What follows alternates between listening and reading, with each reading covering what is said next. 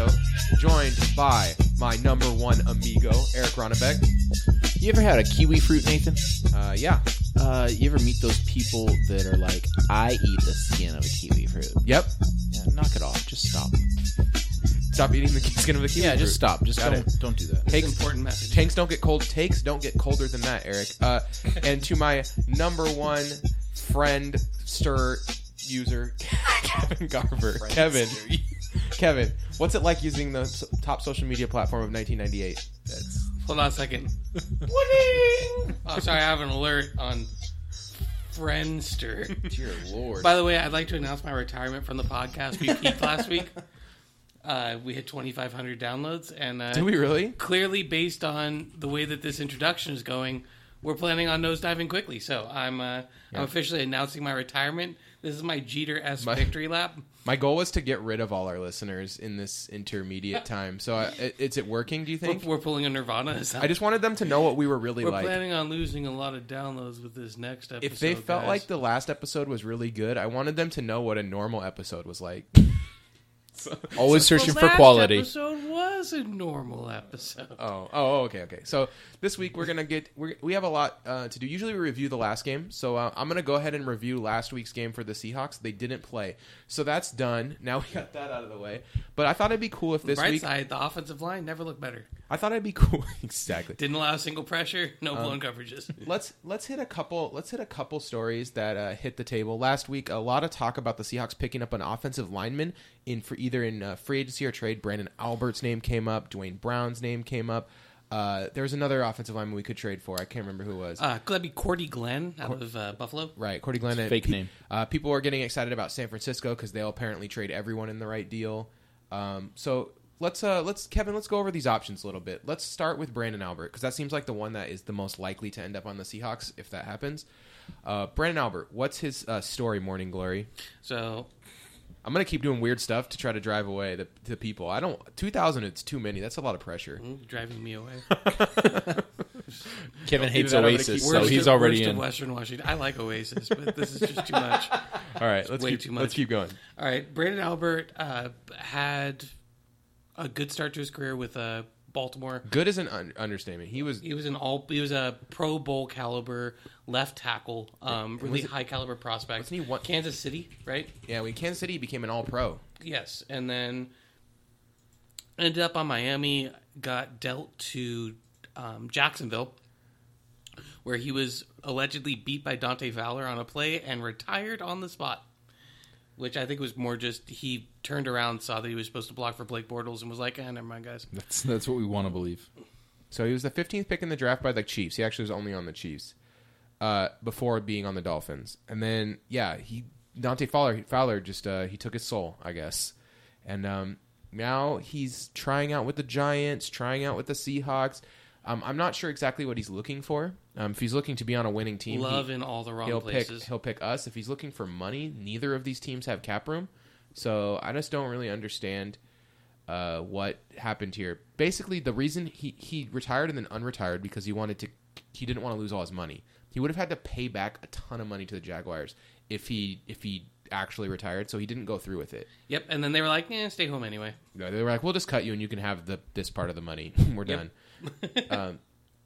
So it's one of those things. He would be a high upside play. At the very least, he'd be probably a slightly below average left tackle, which is known as a massive upgrade for us.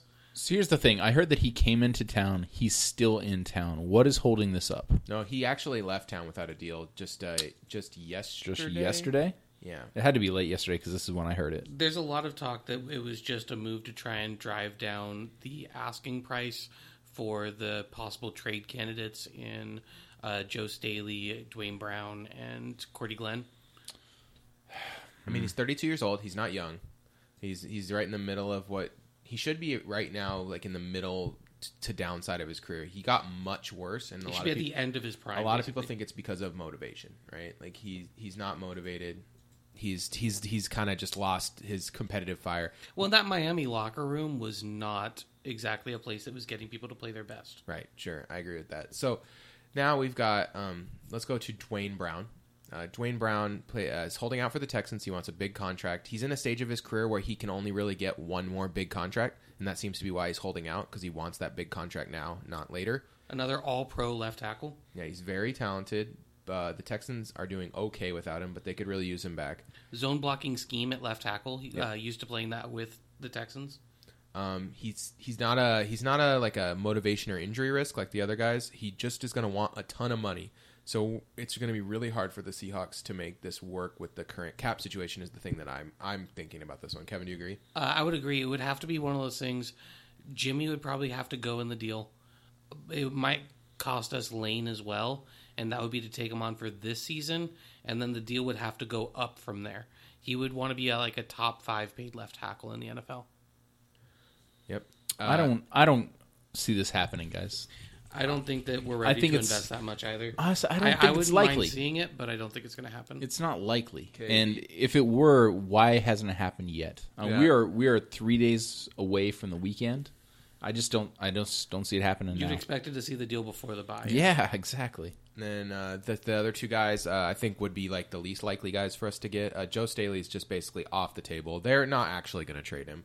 It's one of those things where they're like, yeah, we'll do it in the right deal, but that involves like either a first rounder or multiple first rounders, and we're not trading a first rounder. No. And then the other player is Cordy Glenn with Buffalo. And Cordy Glenn, I think we'd only take him if the price was very low. And the Bills would also have to pay some of his contract because he has an overpriced contract. He's an injury risk. He's good when he's healthy, though, like very good. But he's actually having a slightly down year, which is unfortunate for him and unfortunate for the Bills because it would be a good time to unload him. Yeah, but the Bills are 3-2. They're in the thick of it because that division is wide open now. With the kind of like fall of the Patriots. Well, they're not bad, but they're just they're medium. Mortal. And so I don't think the Bills are willing to trade him, and if they are, the price would probably be too high once again. Yeah, this offensive tackle fill is a very big challenge. You talked about who we can target in season. In the off season, there's not really anyone going to free agency. I mean, I think Nate Soldier from New England is the best tackle, and he's having his worst season as a pro. He's getting older. He's not that good. Otherwise, like Jawan James from the Dolphins, and that's about it for free agent tackles. Guards, there's a little bit more. Like there's like John Greco from the Browns, but I'm not sure we're really in the market for a guard that much. Yeah, I just think there's just not a lot of offensive linemen. They get wrapped up. Like people just don't want to lose them. Well, I feel like the Seahawks have made strides in trying to get that outside lineman, the tackles, the guards that can play tackle, but they haven't. The deals for them have fallen through, and I think at this point we ride with what we have, and that sucks, but it is what we kind of expected this team to do all year. Well, It's one of those weird things. Going into 2019, legitimately, I think the best free agent offensive lineman for us to pick up is probably Luke Joeckel. Yeah, it's Luke Joeckel, or the thing is, we don't. There's a couple good centers, there's a couple good guards, but they're not. Those are positions we don't need, so it's like really hard to justify spending a bunch of money on it. And people who I want to get going on my soapbox a little bit. You ready for this? People act like the Seahawks have not invested in the offensive line. We've invested a lot of draft capital in the offensive line, multiple first, second, and third round picks. And none of them have really panned out. The only one that panned out was we lost him to Denver, and then Okung. Russell Okung was like the only one who really panned out. Well, and Britt kind of. Britt is okay. Yeah, Britt's fine. A third round pick shuffling around for a little while and finding a spot to be a solid starting center, that's an okay expenditure of capital. Sure, yeah, like Britt is fine, but then there's there's just a litany of failed draft picks. Including Ifedi, who's a first round pick. Right, and Ifedi, people this week were touting his stat like, oh, he's one of only 4 tackles who haven't allowed a sack, but that's just because the pressure's coming faster from the other side. He's allowed almost the most pressures in the whole league. He's the second most pressures out of any offensive tackle in the NFL. So that's the other side of that coin, is that he's allowing a million pressures. They're not turning into sacks because Russell can see it coming, and also the pressure's coming faster from the other side. Yeah. Clearly tackle's still a weakness. It's possible that Fant will be something, but honestly, if this is something we don't address in the draft, I'm going to be really upset. Yeah. Because Or in we trade, can't like roll in if we can get or trade. Yeah, I mean, here's the thing about walking away from Jimmy in the middle of the season. It would be tough, especially because it seems like we finally figured out how to use him, which is line him up at wide receiver, stop making him chip in and block and help and do weird stuff that he's not good at. Play to his strengths. He is a big, tall matchup nightmare. So they put him on the outside and they let him be that. And it would be really disappointing to me if we took that momentum kind of that we built with Jimmy and we threw it away. But we need to fix the offensive line. We don't really have a choice. there's a second factor in that too, and that is that if we don't, if we wouldn't be trading Jimmy in the offseason, we'd be letting him walk. Well, we can't, but there's no one to get in the offseason. But if he walks, that's a third-round pick, and we have to consider that. A third-round draft pick is worth something. So if we deal him in season, whatever we deal him for, They're we have getting to consider we're dealing his value plus a third. Are compensatory picks based on salary? Yes. Okay, Yeah. that's. I just and want to be Jimmy clear. is going to get a good contract. There's no doubt. It'll to be me. his last good contract, yeah. Yeah. So other Seahawks news this week: Malik McDowell's practicing again, which is good. He's doing conditioning. It means they probably think that he actually might play in the NFL again. We were all worried that this was the end of the road for him. Yeah, Pete Carroll actually confirmed that the injury that is keeping him out is a severe concussion, which is bad, but I mean, they made it sound like his face was coming off. Yeah, it sounded like an extreme laceration of his head. Yeah, it sounded like he was going to look like Leatherface or something weird like that. All right, Deshaun Shedd and Deion Jordan are returning to practice. Shedd cannot return soon enough, although I do think Justin Coleman has been very good in the limited time. I would love to see him just moving into playing only slot snaps. Absolutely. He's fully taken Jeremy Lane's job at this point. Yeah, Jeremy Lane is completely expendable. Jeremy Lane is the guy, if we needed to clear cap to get one of these offensive linemen, that we could actually move. He makes about $5 million this year. That's $5 million in cap. We have about $3 million other dollars. Teams don't like to go right up against the cap. It takes away your flexibility to add players in season if you have injuries. Basically, now you're stuck with the guys on your practice squad. So I would be surprised if we went right up against it, but it's certainly possible. I'd be somewhat surprised if we didn't end up dealing Lane once Shedd comes back. That seems Even if it's just that's for like picks. the rumor around town is that we're shopping Lane and it's only a matter of time The before he's gone. Packers need a cornerback really bad. Yes, they do. So I wouldn't be surprised if we got involved in a deal to move Lane to the Packers. And he's a good scheme fit for them. CJ Procise is back, and they saying he looks good to go. Jokel's likely out this week. 4 to 6 weeks. Yep.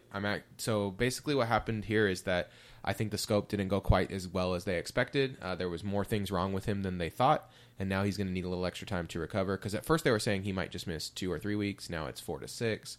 And that's fine. It sucks because he played decently despite the fact that he was playing hurt. He looked better than almost all of our other offensive linemen. Yeah, he was probably our second best offensive lineman behind Britt. So when you take that into account, the fact that he was playing a solid, if unspectacular, left guard, he's still giving up pressures. He's still not getting the best run blocks, but he was playing solid. Now we have to go down, and the word on the street is that this is Ethan Posich' time to shine. Which I'd much rather see that than the Mark Lewinsky experiment return. Yeah. I think it should be either Roos or Posich, because we need to see what somebody else does. And Lewinsky had his chance. Kevin, you said exactly what I was thinking. Why is this not Jordan Roos time? Okay, we all watched the preseason. We saw Jordan Roos just running people over, an aggressive offensive lineman in the mold of some of the most aggressive offensive linemen I've ever seen. Just a guy who, if he played a mauler, a road grater, if you will. If he played at Ohio State, he would have been a 3rd-round draft pick. But instead, he played at Purdue, and he on a crappy team and kind of got lost in the shuffle. But once you saw him on the field in the preseason, it was very awesome. And I'm a huge fan. Like I really want Roos to get a shot. Now it looks like Postage is going to get the first crack at it, and then I guess Glowinski might get a chance for redemption. Well, the interesting thing is with Postage getting the shot at it, that means Roos is probably not going to be inactive anymore. That means that he might be dress play on game day, which is cool. I just want to see him get a shot. I think that if we're looking for players that can be above league average that are already on the roster, Roos is one of the few offensive linemen that I'm like, yeah, he has a chance to be a very good NFL offensive lineman, and he's already on our team. Well, and Postage needed to add strength, and he's had a few weeks to do that, because I think that was his biggest problem in the preseason. He just didn't look strong enough to anchor. Yeah. So that's the big news from last week. Is there anything I missed, Eric? No, I'm with you on the Roos bandwagon. I think Pete Carroll's keeping him out probably because I'm guessing he doesn't understand zone blocking. Not that is keeping the right side of the line, free from criticism, but there's got to be a reason to keep him out. Oh, the other thing is on our weekly Averill Watch, no news, no timetable. Get well soon. We love you, Cliff Averill. That's what I've heard. Go build some houses. That's one thing. That's one way we can get a lot of cap room is if we put Cliff Everett on the injured retired, reserve retired list. I think we would get some cap relief from that. I don't want to recommend that, but that might be something that the Seahawks are looking at because it's going to depend on him for sure. There's a good shot that Cliff Averill has played his last NFL football game. So it's too sad. That's just something to keep an eye on, I guess. I'm a huge Cliff fan. Like I've said, he is the premier pass rush specialist. He does all the moves that you want to see. He does them all well. He executes. He plays the mind games that you need to play along the defensive line. And, he did one thing. He did his job, He did the job of I'm the pass rush king. And, yeah, he did a great job of it, so I'll miss him for sure. A very not here for a long time, but an easy fan favorite. Yeah. Oh, yeah. He was awesome. And well-deserved. And also, the Cliff Averill Foundation stuff is just really cool. It is. It showed his quality of character. Like, the fact that he was just, a really good dude. Also, that whole, I'm going to sign this extension. I know I could have got more money, but it seems like plenty to me. It was, my favorite. That's amazing. Seems like just a good human being, right? It's just this guy he just wants to play football. He's just a cool guy. He loves playing for the Seahawks. He loves being in Seattle. This is the kind of guy that fans should embrace. You should embrace him current career and post career if he decides to stick around and not go back to Florida. So, yep, I'm a big Cliff Averill fan, and get well soon. So, all right, let's go to next week. Let's start looking ahead to the Giants. The Giants coming off a huge primetime win against their only win. The Denver Broncos. Somehow, they have come in and they've come in off a win. Eric, did you watch any of this the Sunday night game? Oh man, I'm a glutton for punishment. I watched the whole thing. All right, what did you see? All right, so all preseason, where were we, by the way, as a whole, or differentiating on our opinion of where the Giants would finish? I believe we were all giving them that fringe playoff. I think Nate was lowest with 8 wins. So around middle of the road. Around 9. For Broncos? No, for for Giants. Giants, I was 8-8. Yeah. I had them okay. right at 8-8. We all know that their front four are really good. Their corners decent enough. Their defense is good. Eli Manning is still their quarterback. Some opinions in this room differ on Eli Manning. But I'll just say this. Eli Manning has won 2 Super Bowls against the Hoodie, and the man is still a Manning brother. He only needed 2 of the luckiest catches of all time to get there. No matter how he did it, Nathan. He's the dirty diaper of the Manning brothers. Eli Manning is still, probably an NFL Hall of Famer, dare I say. But here it is. We were talking before the podcast. Hey, it's going to happen, Kevin. Only if they do a Siamese twin bust and he gets in with Peyton. You know he's going in. Anyway, that's an argument for another day. I will say this. Before the podcast, we started talking about, quarterbacks that were, going downhill or falling off the ledge, and Eli Manning's name came up.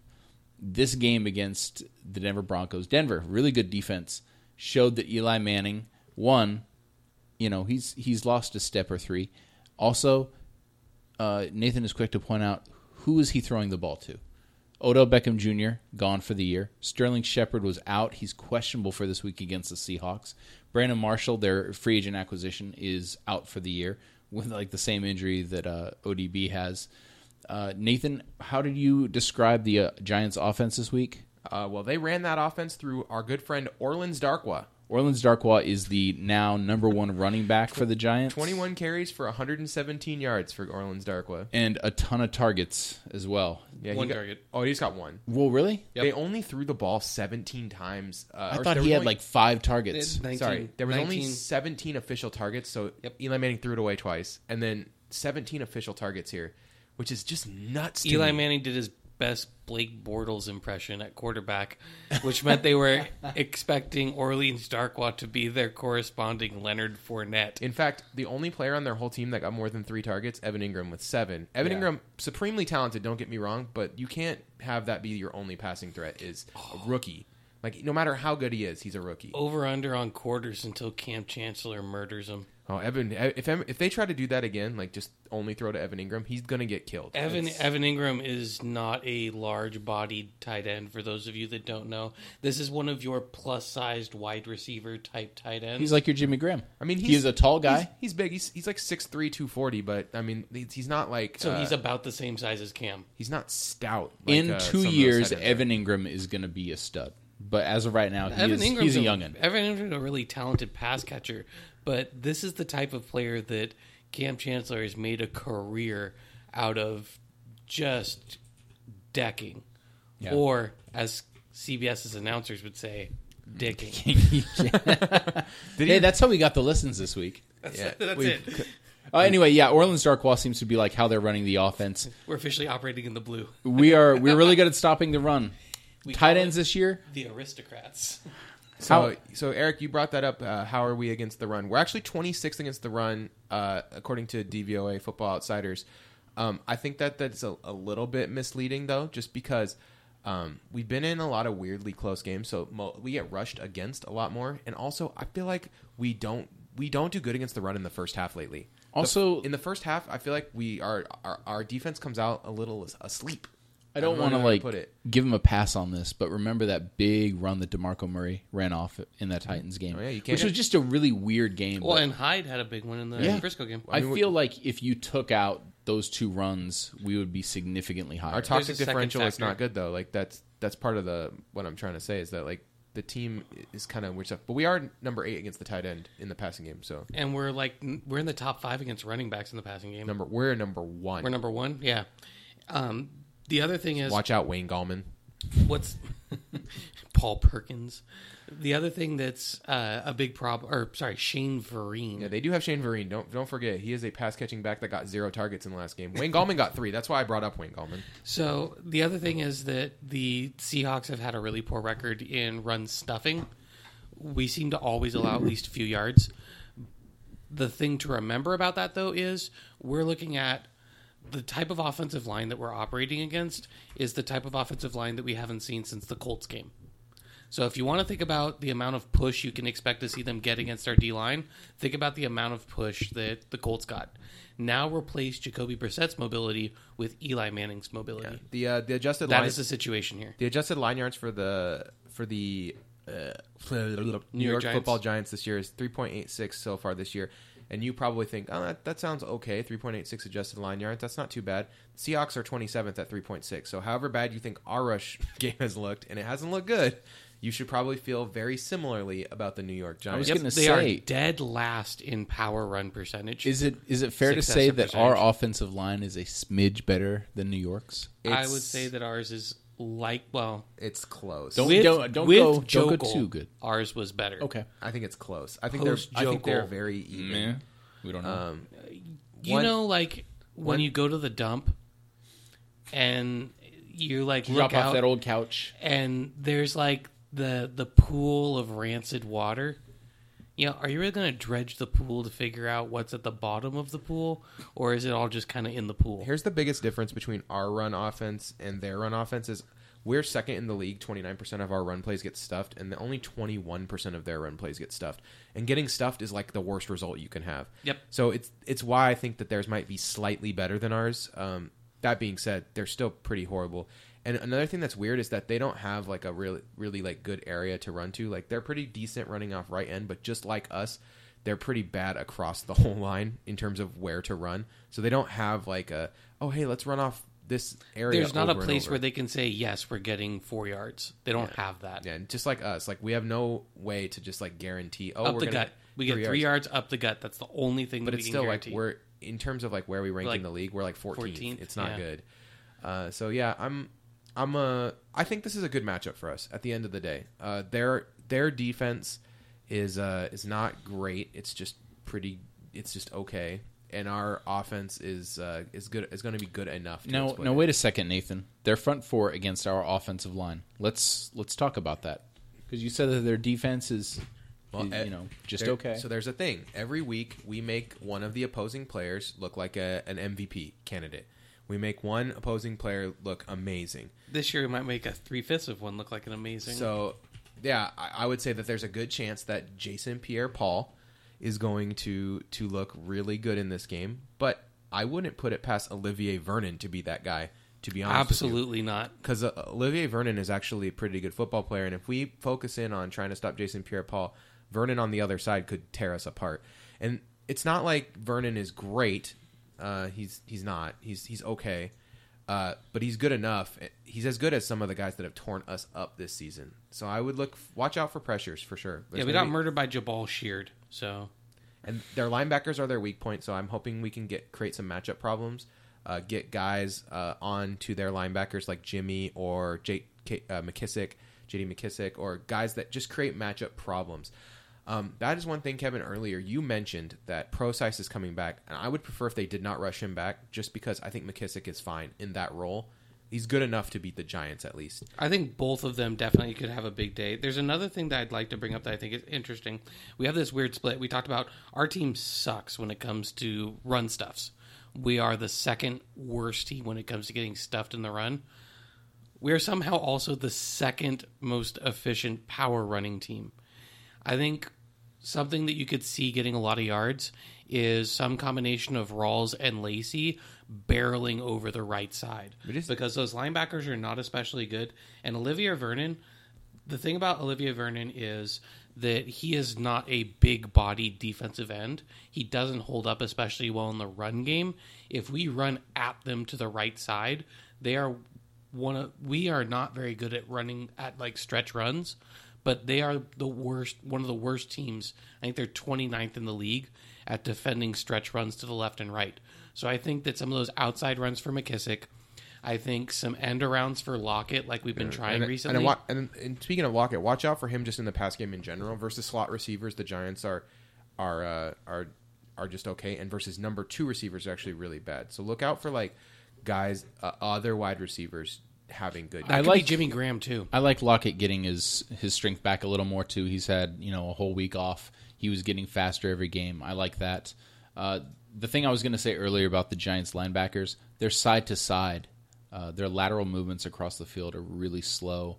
If you run it right up the gut against them, or they decide to blitz or run blitz with the linebackers, that's where they have success. But other than that, they're bad. They struggle when you need to like quickly change what you're doing to react to a play. They're not good at that. If we run really straightforward run plays, I think they'll be fine. Actually, yeah, they'll do their jobs. But if we run some counters or some read option, read option could be the death of them in this game. Read option could be really good because if you get those linebackers moving the wrong direction, Eric's right. They're gonna struggle to catch up. Which Russ traditionally has had very good games against the Giants, and the Giants scheme really hasn't changed very much over the last half decade. Yeah, but their coach does have the worst mustache in NFL history. Do not forget. What do you think about that, Coach? Can we do 10 minutes on Ben McAdoo's mustache and haircut combo? No. Honestly, it talks about itself. It's so bad. Can I? No, don't. Not this one, Kevin. I'd like to give you this one. I'd like to give you a review of Ben McAdoo's hair. It's best described as exotic smash mouth. I would describe it as guy who never gave up on the bowl cut.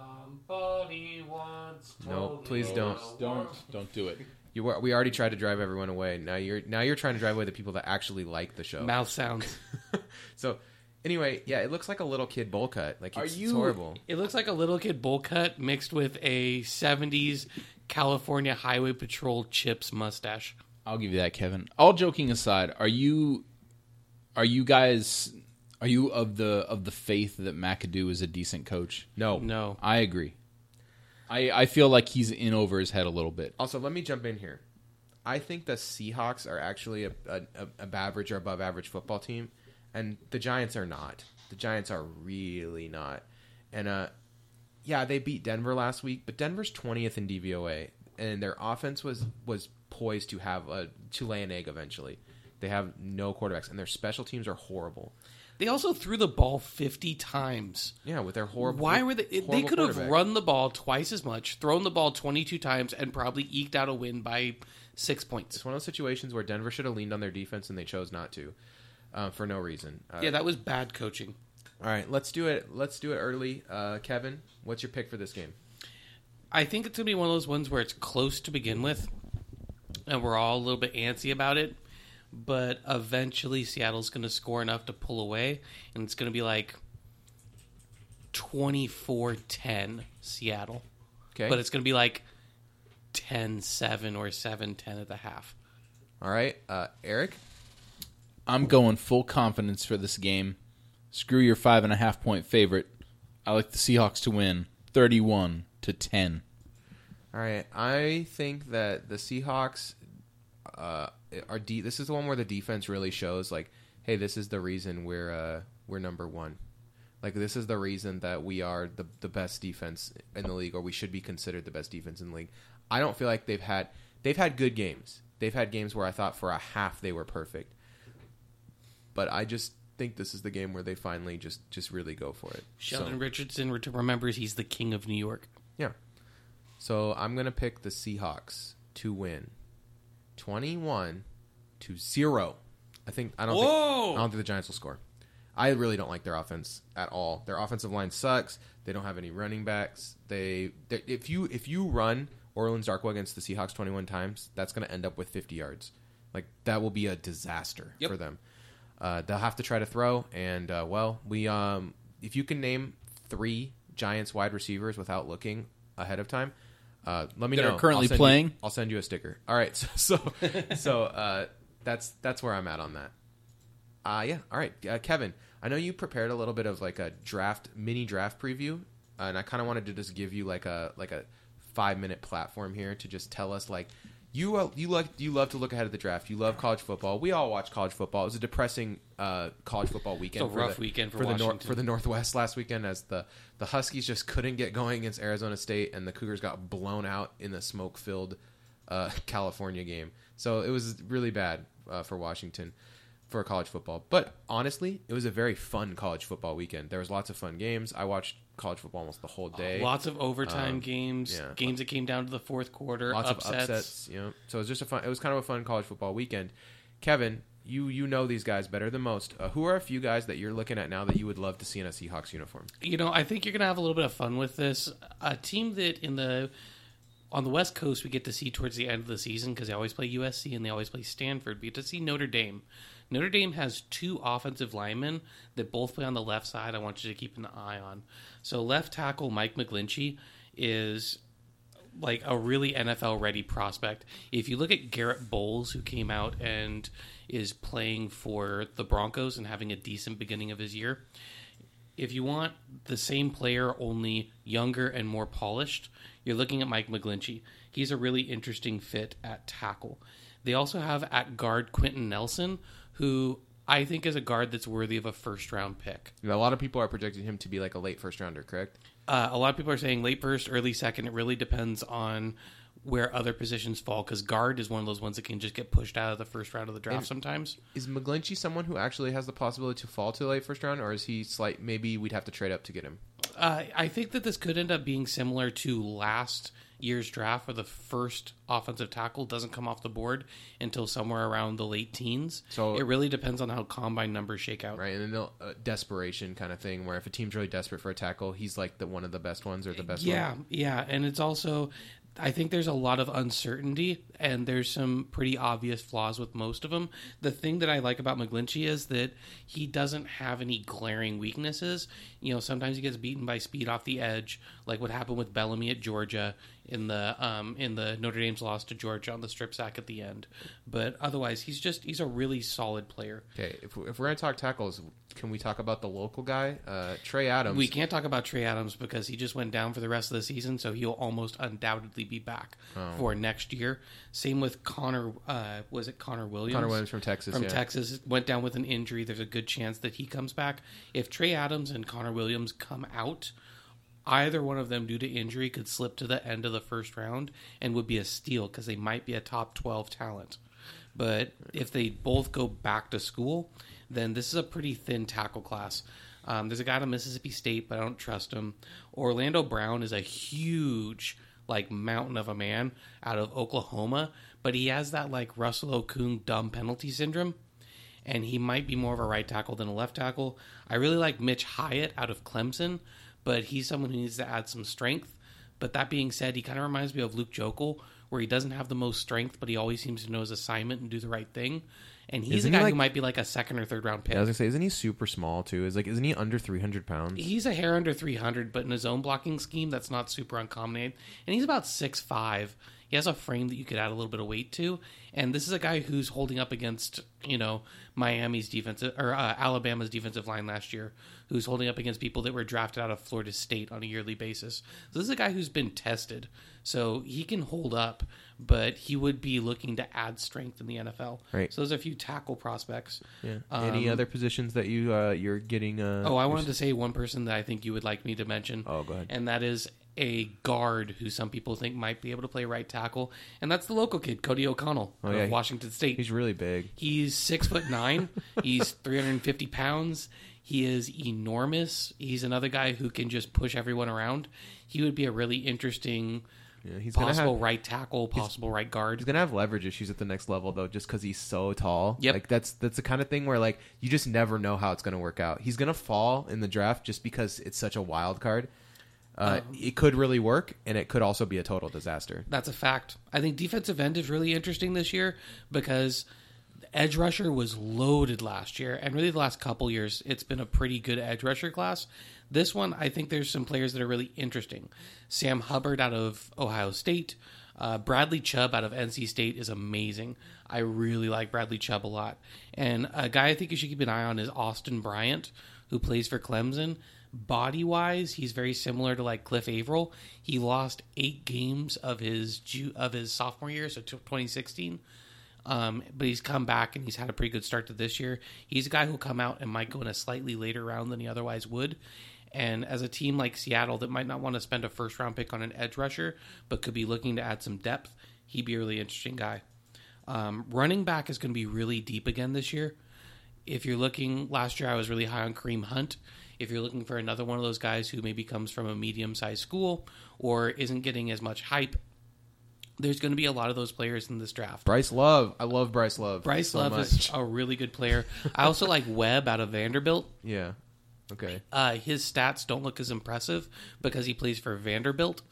But Yeah, he's averaging a like really he's good averaging player. like less than 3 yards a carry, but he goes against SEC defenses behind Vanderbilt's offensive line. Like, That's exactly it. Chill out a little bit. He's still good. And then the other thing is, if we end up deciding to draft a replacement in the second or third round for Jimmy Graham, I think Mark Andrews out of Oklahoma or Mike Gesicki out of Penn State could be really interesting tight ends. But I think Nick Van Nette's probably our tight end Yeah, I of was the going to future. say That's I what think, we spent that on. I think the team thinks Vanette is the tight end of the future. But Ethan Wolf out of Tennessee is a blocking tight end that could be going late. And I would like to see us try and pick up a blocking tight end. I think that's something that would complement us. And we keep running Matt Tobin out there. I think if we had a genuine tight end that could hold down that role, I think that would be a better use of a roster spot. All right. We don't really need linebackers. We seem to have decided to get our new cornerback in Shaq Griffin. We're pretty deep at safety. Kevin, you know what I'm going to ask you. Kevin, are there any really sweet college kickers this year? You would. That's always a good question. You want to hear something really funny? What? This is a really good punting. Oh, well, we have a good punter. I know we have a good punter, but I just wanted you to hear the fact that this is considered to be an above-average punting class. For a kicker, there's not a lot out there, but you usually don't hear about a lot of them until you get to kind of combine stage where they're combine stage where you start having a few more things to weigh. Because I mean, I could give you Notre Dame's kicker's good, right? Justin Yoon. Notre Dame's kicker gets some hype. There's a couple in the SEC. I think Florida and Auburn. Yeah, I think they're supposed to have good kickers. But I believe that Florida's kicker hasn't done that well this year. He's only kicked 4 times, I think, or 5 times. Yeah, it's one of those. Let's see. There's another Aguayo. No. Yep, that's a thing.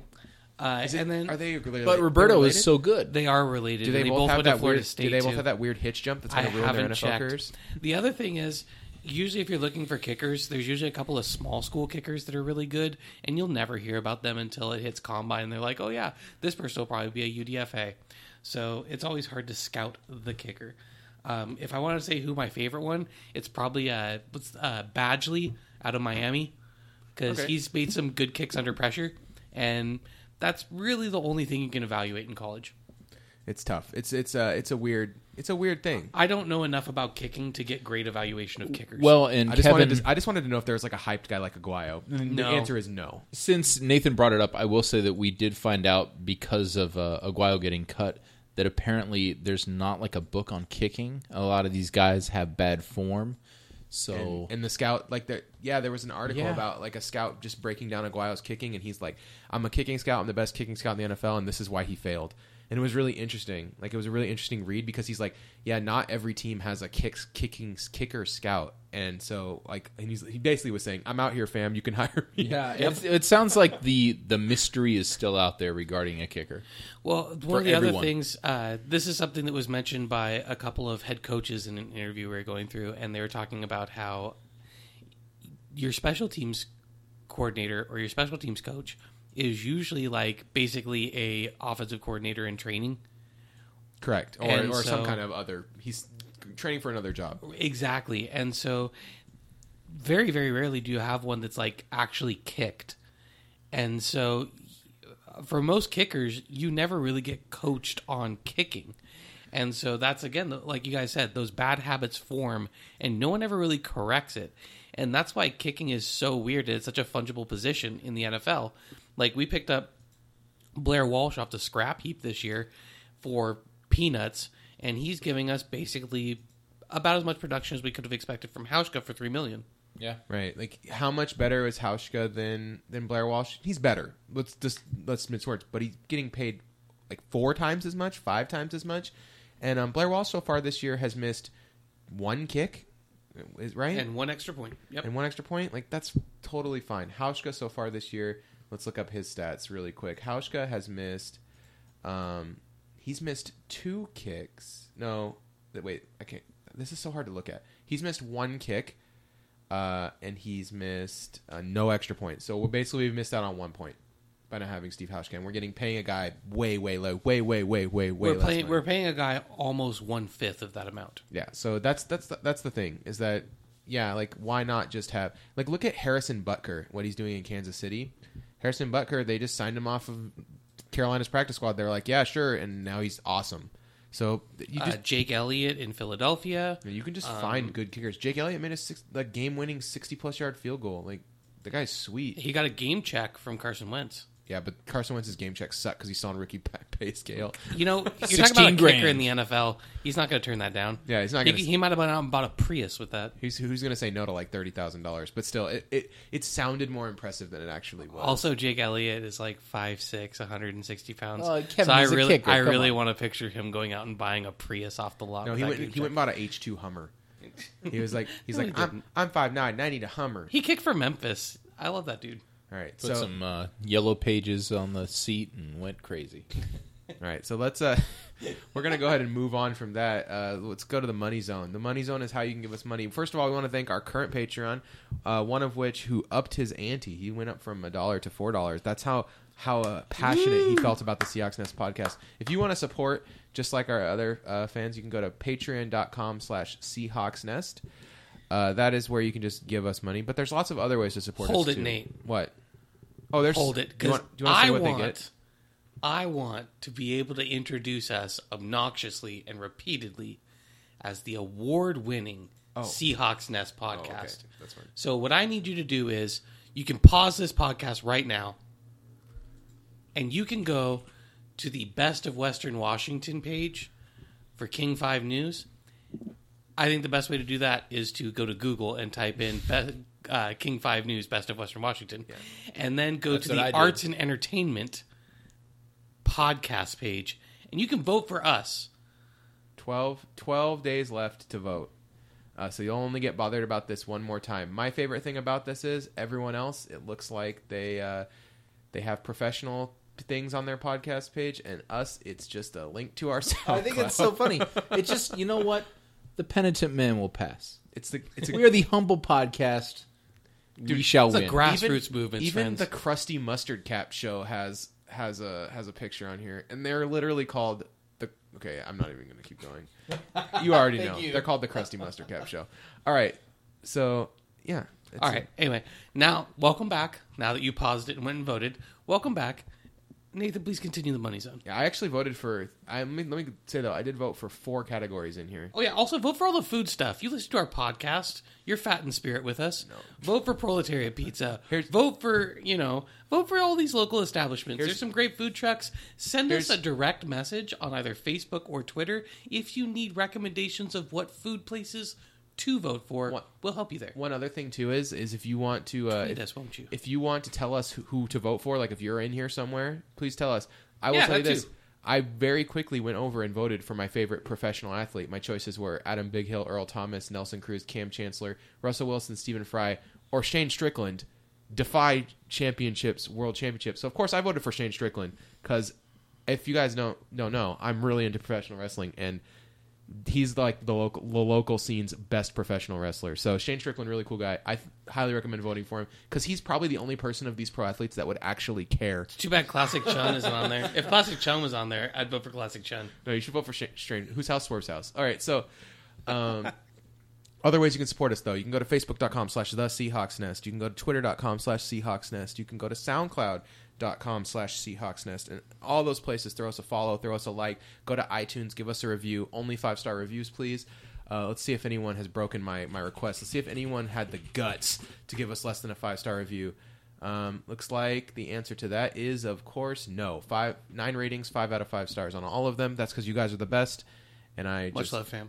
And we love you. And I tried to drive away all the non-fans with my bad intro. So thank you guys for for sticking with it.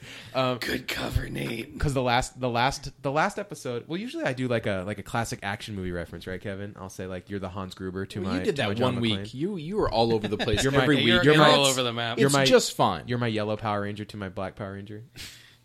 I don't think you've done that one. You're my Jerome Pathon to my No. my Aaron Brooks. No, not Jerome Pathon to my Aaron Brooks, Kevin. You're my Jerome Pathon to my Billy Joe Hobart. Okay. That was a better time for both.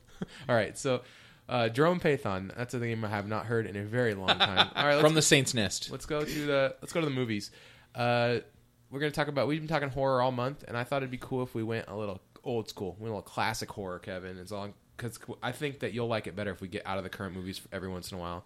And so, Poor Kevin. an old movie that I think is really awesome, and then I think that I went back and I watched it again like less than a year ago, so I kind of have fresh eyes on it, and that is The Shining. I didn't have the childhood experience that everyone else had. I watched this for the first time in college. I think I was like 20 or 22 years old, so way after the fact. So I want you guys to talk first, because you guys probably saw it earlier on in life than I did. Was that scene where the blood came out of the elevator? As it was terrifying to me when I was like, dang, this is crazy. I can't imagine seeing that when I was like 10. Was that like... That's one of 2 scenes that I distinctly remember as a kid and an adult finding incredibly freaky both times. That and, of course, the woman in the hotel room. Yeah. Yeah. Those are both scenes that... Because they have the effect of a jump scare, except they're not a jump scare. And they're long. Like, you know they're coming, and it just gets you. I will say this. I saw this movie when I was a kid. And that freaked me out, Nathan. But I didn't get the movie so much. And there's so much... Was build it up. because Scatman Crothers was in it? Yes, the voice of Jazz on Transformers. No joke. I think it's really interesting that this film builds up so much. There's so much story. There's so much unsettling music and scenes and vibes in this movie. But as a kid, I didn't really get it. And I remember kind of being bored. And at the end, I was like, oh, it's cold in there in a maze. Dude, Joe Turkel as like the like Lloyd, the like bartender guy. Yes. Like that guy is freaky, man. And like those scenes with him are so interesting, especially once you go back and watch it afterwards, knowing that like the extent of what happened afterwards, you know? And like I don't know, it's just like those scenes are really, really interesting to go back and watch again. Plus Kubrick's just like a master. Like there's so many things that are incredibly well done about this movie. Like the set design and like the way that the scenes are framed and filmed. So Nathan, you know this. My brother Todd is a horror aficionado. Mm-hmm. A huge fan of many of the movies. And so from a young age, I had exposure to a lot of different horror franchises. And I started off with, a lot of the ones that you're used to seeing. Halloween. Child's Play, some of those kind of cheesier ones, Gremlins, Friday the 13th. when you're younger, and then moving into the slasher flicks with Halloween, Friday the 13th. And so I kind of had like a solid evolution of horror movies. I saw The Shining for the first time when I was like an early teenager, probably I was like in middle school. So not super young, but younger. And I had a little bit of a buildup of horror movies, which I think helped me a little bit. I was able to leverage that into appreciating the movie a bit more. But it wasn't until I went back and watched it again, like probably in my late teens or early 20s, that I really picked up on exactly what you're talking about. I knew when I was younger that the ambiance was excellent.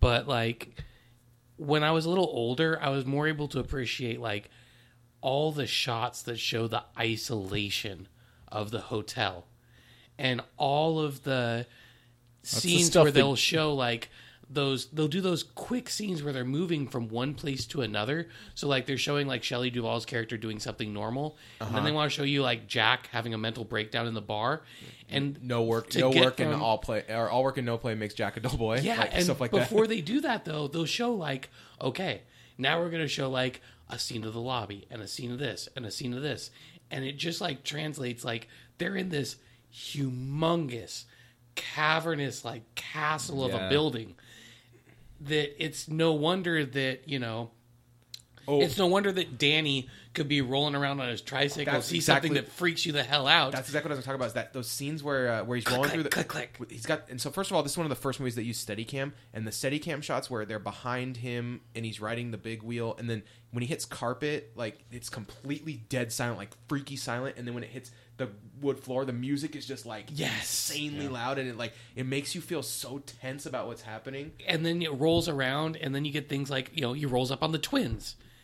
And you're just you are so unnerved by the sound and the shot. Why are you unnerved? It's because the you're setup. Pre-unnerved, yeah. But also, so good. Also, it's because it's being spun by a master, right? Yeah, absolutely. But it's a kid who doesn't really, probably because he's a kid, doesn't realize that he's supposed to be all alone in this hotel. Right? He's like, "Oh, hey, you're here too. I thought we were alone."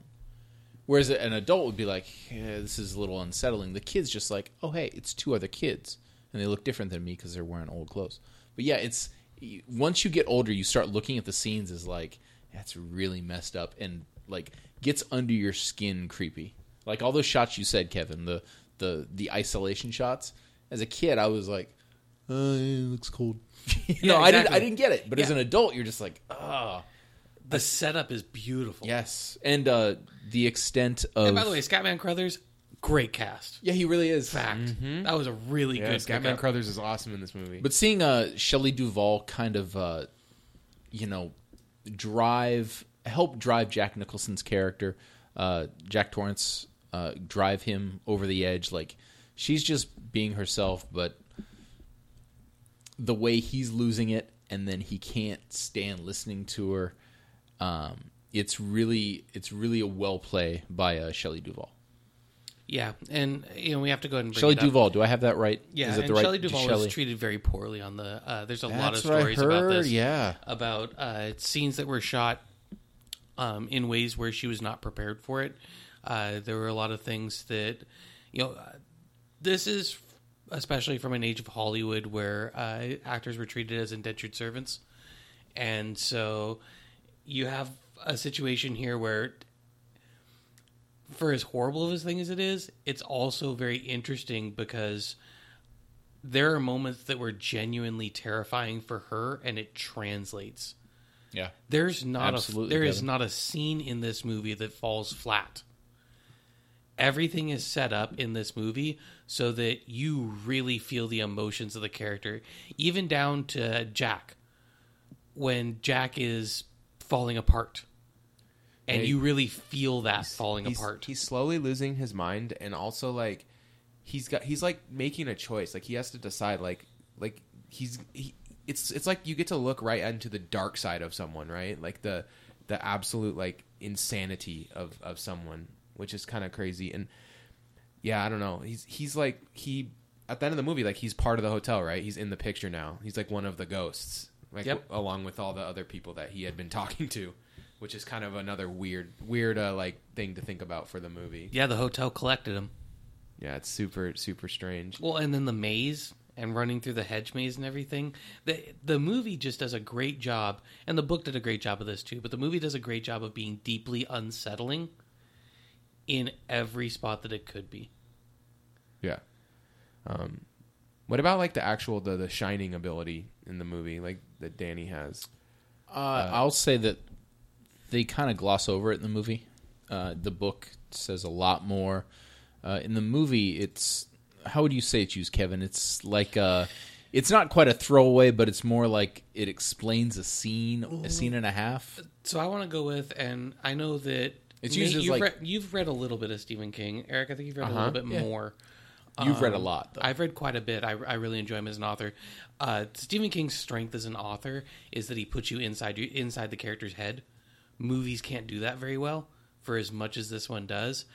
The Shining is a very internal thing for Danny in the book, and so it would have been really hard to do it without being super ham-fisted about it. So I understand why they did that, but yes, it's basically used to go, hey, here's why he and Scatman Crothers immediately connect. Yeah. And here's why that scene is able to happen at the end. yes, and then Then otherwise, it's basically like, it's also why Danny's kind of freaky in the first 15 minutes of the movie with the whole red rum thing that everyone remembers. Yeah, it kind of uses Danny as a vessel. Yeah. To convey the evilness of the hotel, and then it, like you said, it explains the whole Scatman Crothers And so showing basically up at it the end. pops in about 4 or 5 times during the movie to explain like a couple little things that are going on. But yes, it's very much like a throwaway.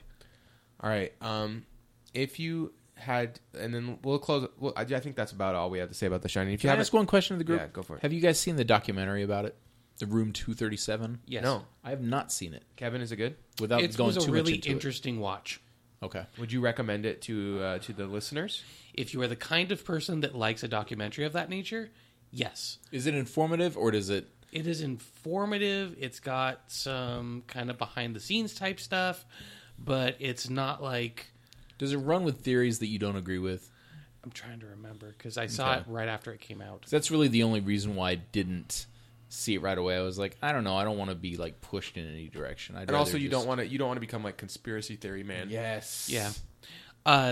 The other thing is, have everyone here seen the movie trailer remix where they make it sound like a feel good movie? No, Because I've that is not. the best movie trailer remix I've ever seen. So if you ever want to do that, if you ever want to do, type into YouTube movie trailer remix The Shining, and they pitch it as a feel good movie called Shining. It's very well done. Just gonna put that out there we too. will watch that. And don't watch the remake. Yeah, I heard that. I heard it was closer to the book and not as good. The remake, Never yes, saw it. Okay. the remake was more loyal to the book and lacked everything Like that you made the said, movie great. they would introduce The Shining. It would be totally ham-fisted. You said, and is that what they did? No, I just felt like the cinematography was just. I mean, you're talking about going from Kubrick to not Kubrick, and so the cinematography, the shots, the angles, the ambiance, the sound mixing, it just wasn't there. It was more like made for TV Shining. Nathan, Yeah. go on. Go ahead. No, I just wanted to say, is there any movies that you guys think like modern movies that, or current movies, or movies you think people haven't seen that captured kind of a similar ambient spirit? Because what this movie is really about is that it puts you in it, right? Like you're in the movie, like you're so engaged in what's happening. Are there any other movies you'd recommend to people who like The Shining? I'm trying to think of any horror movie or spooky movie that is really unsettling, and I'm sure there's a few. The Fog as a classic, The Old Fog, I feel like is a movie that really sets you up. Does that unsettle you, though? Because I'm into that movie. I'm like, ooh, yeah. I think it does a good job of building up. It's a different kind of movie. Let's see, movies that are deeply unsettling. Okay, I got mine. Ready? Okay. Yeah. So movies that put you in an environment, that movies that kind of unsettle you, have really weird imagery. Mine is The Witch. It's part, and I know that things like that's not a 1-to-1 comparison because this movie's obviously in like oldie English, and you could call it like The Vivitch if you wanted. Yes. Because that is how they have decided to stylize it on Netflix and such. But that movie moves pretty slow, kind of like The Shining, and it has a lot of deeply unsettling things that happen in the movie. Yes. I really enjoy The Witch. I think it's a really cool movie. The female lead of the movie is now like one of our like great young actresses, and so it's really cool to see her like coming into her own in the film. And I think it's like just a really interesting watch. It's not for everyone. I definitely think there's some people that are going to listen to this. They're going to watch The Witch and they're going to go, "Man, that guy's an idiot. The Witch sucked." But if you're one of the people that liked it, this was for you, because I thought it was a really cool movie. I agree, Nathan. The Vivitches, this group calls it, that it is unsettling, and it's a piece of film. Like, they set you up. They're trying to show you this world that you are not in, and they're trying to get you to understand the characterization of the people, not the characters so much. There's only a few characters that they have to explain, and they don't even really explain the main character so well. And they don't explain like the Black Phillip thing. Like, that's not really a big spoiler, but like it's like they kind of like leave you hanging on that for a long time. Like, you don't realize like what's going on, and then all of a sudden it kind of all becomes clear, and it's like, whoa, this is crazy. You know what? I'll go one. Go ahead. And a lot of people haven't seen this. Antichrist. I've never seen it. Is it? What's it? I've not seen that one. Here's a problem. First of all, it's a Lars von Trier film, which, if you are looking for the most destitute, unfeel-good movies of all time, watch a Lars von Trier movie. I can't say one movie I walked away being like, man, that was awesome. None of his films are exciting. They're always just like this bleak. It's like a snapshot of hopelessness. All his films are unsettling. This has Willem Dafoe, and I can't remember his counterparts. What that actress's name, and it also features a talking fox. And if you think that's a joke, it's not, and it's not meant to be funny, and it's pretty unsettling. And I do not recommend that film, but it is a. I can tell you about some scenes after we cut, but it's one of those movies where I was like, oh, man, why did I watch this? It's so stupid. And I think it's free streaming, so if you want to be bugged and just irritated and get something under your skin, watch that movie. All right, Kevin, did you think of one, or were you? Another one that's, I guess, more recent. I feel like a lot of the best ones are older ones. Alien, great ambiance movie. The original Amityville Horror, great ambiance movie. Those are movies that really set it up with the way that they were shot. That's what always made The Exorcist a more enjoyable movie. But if we're going for something a little bit newer, this is going to be one that most people have seen. But I think out of the newer horror movies, a movie that sets it up really well and follows through on a feeling. And this is especially the same thing when I'm talking about the shots that give you the feeling of isolation. 28 Days Later. Yeah. Those shots of vacant London. And especially before like the zombies come out, and he's literally just wandering through the city, and he's like walking across the bridge. We did this last year. We talked about this movie, but I feel like this is a more modern movie that does the same thing of playing with space in a way to make you feel isolated, alone, and vulnerable. Well, you're reminding me of a movie that I really like that I think a lot of people think sucks, and I thought it was like actually pretty okay. I think it's a pretty entertaining movie. I will say it looks like it was filmed for like $18, so that's part of the reason I think people don't like it. But that's 30 Days of Night. Have you guys seen that?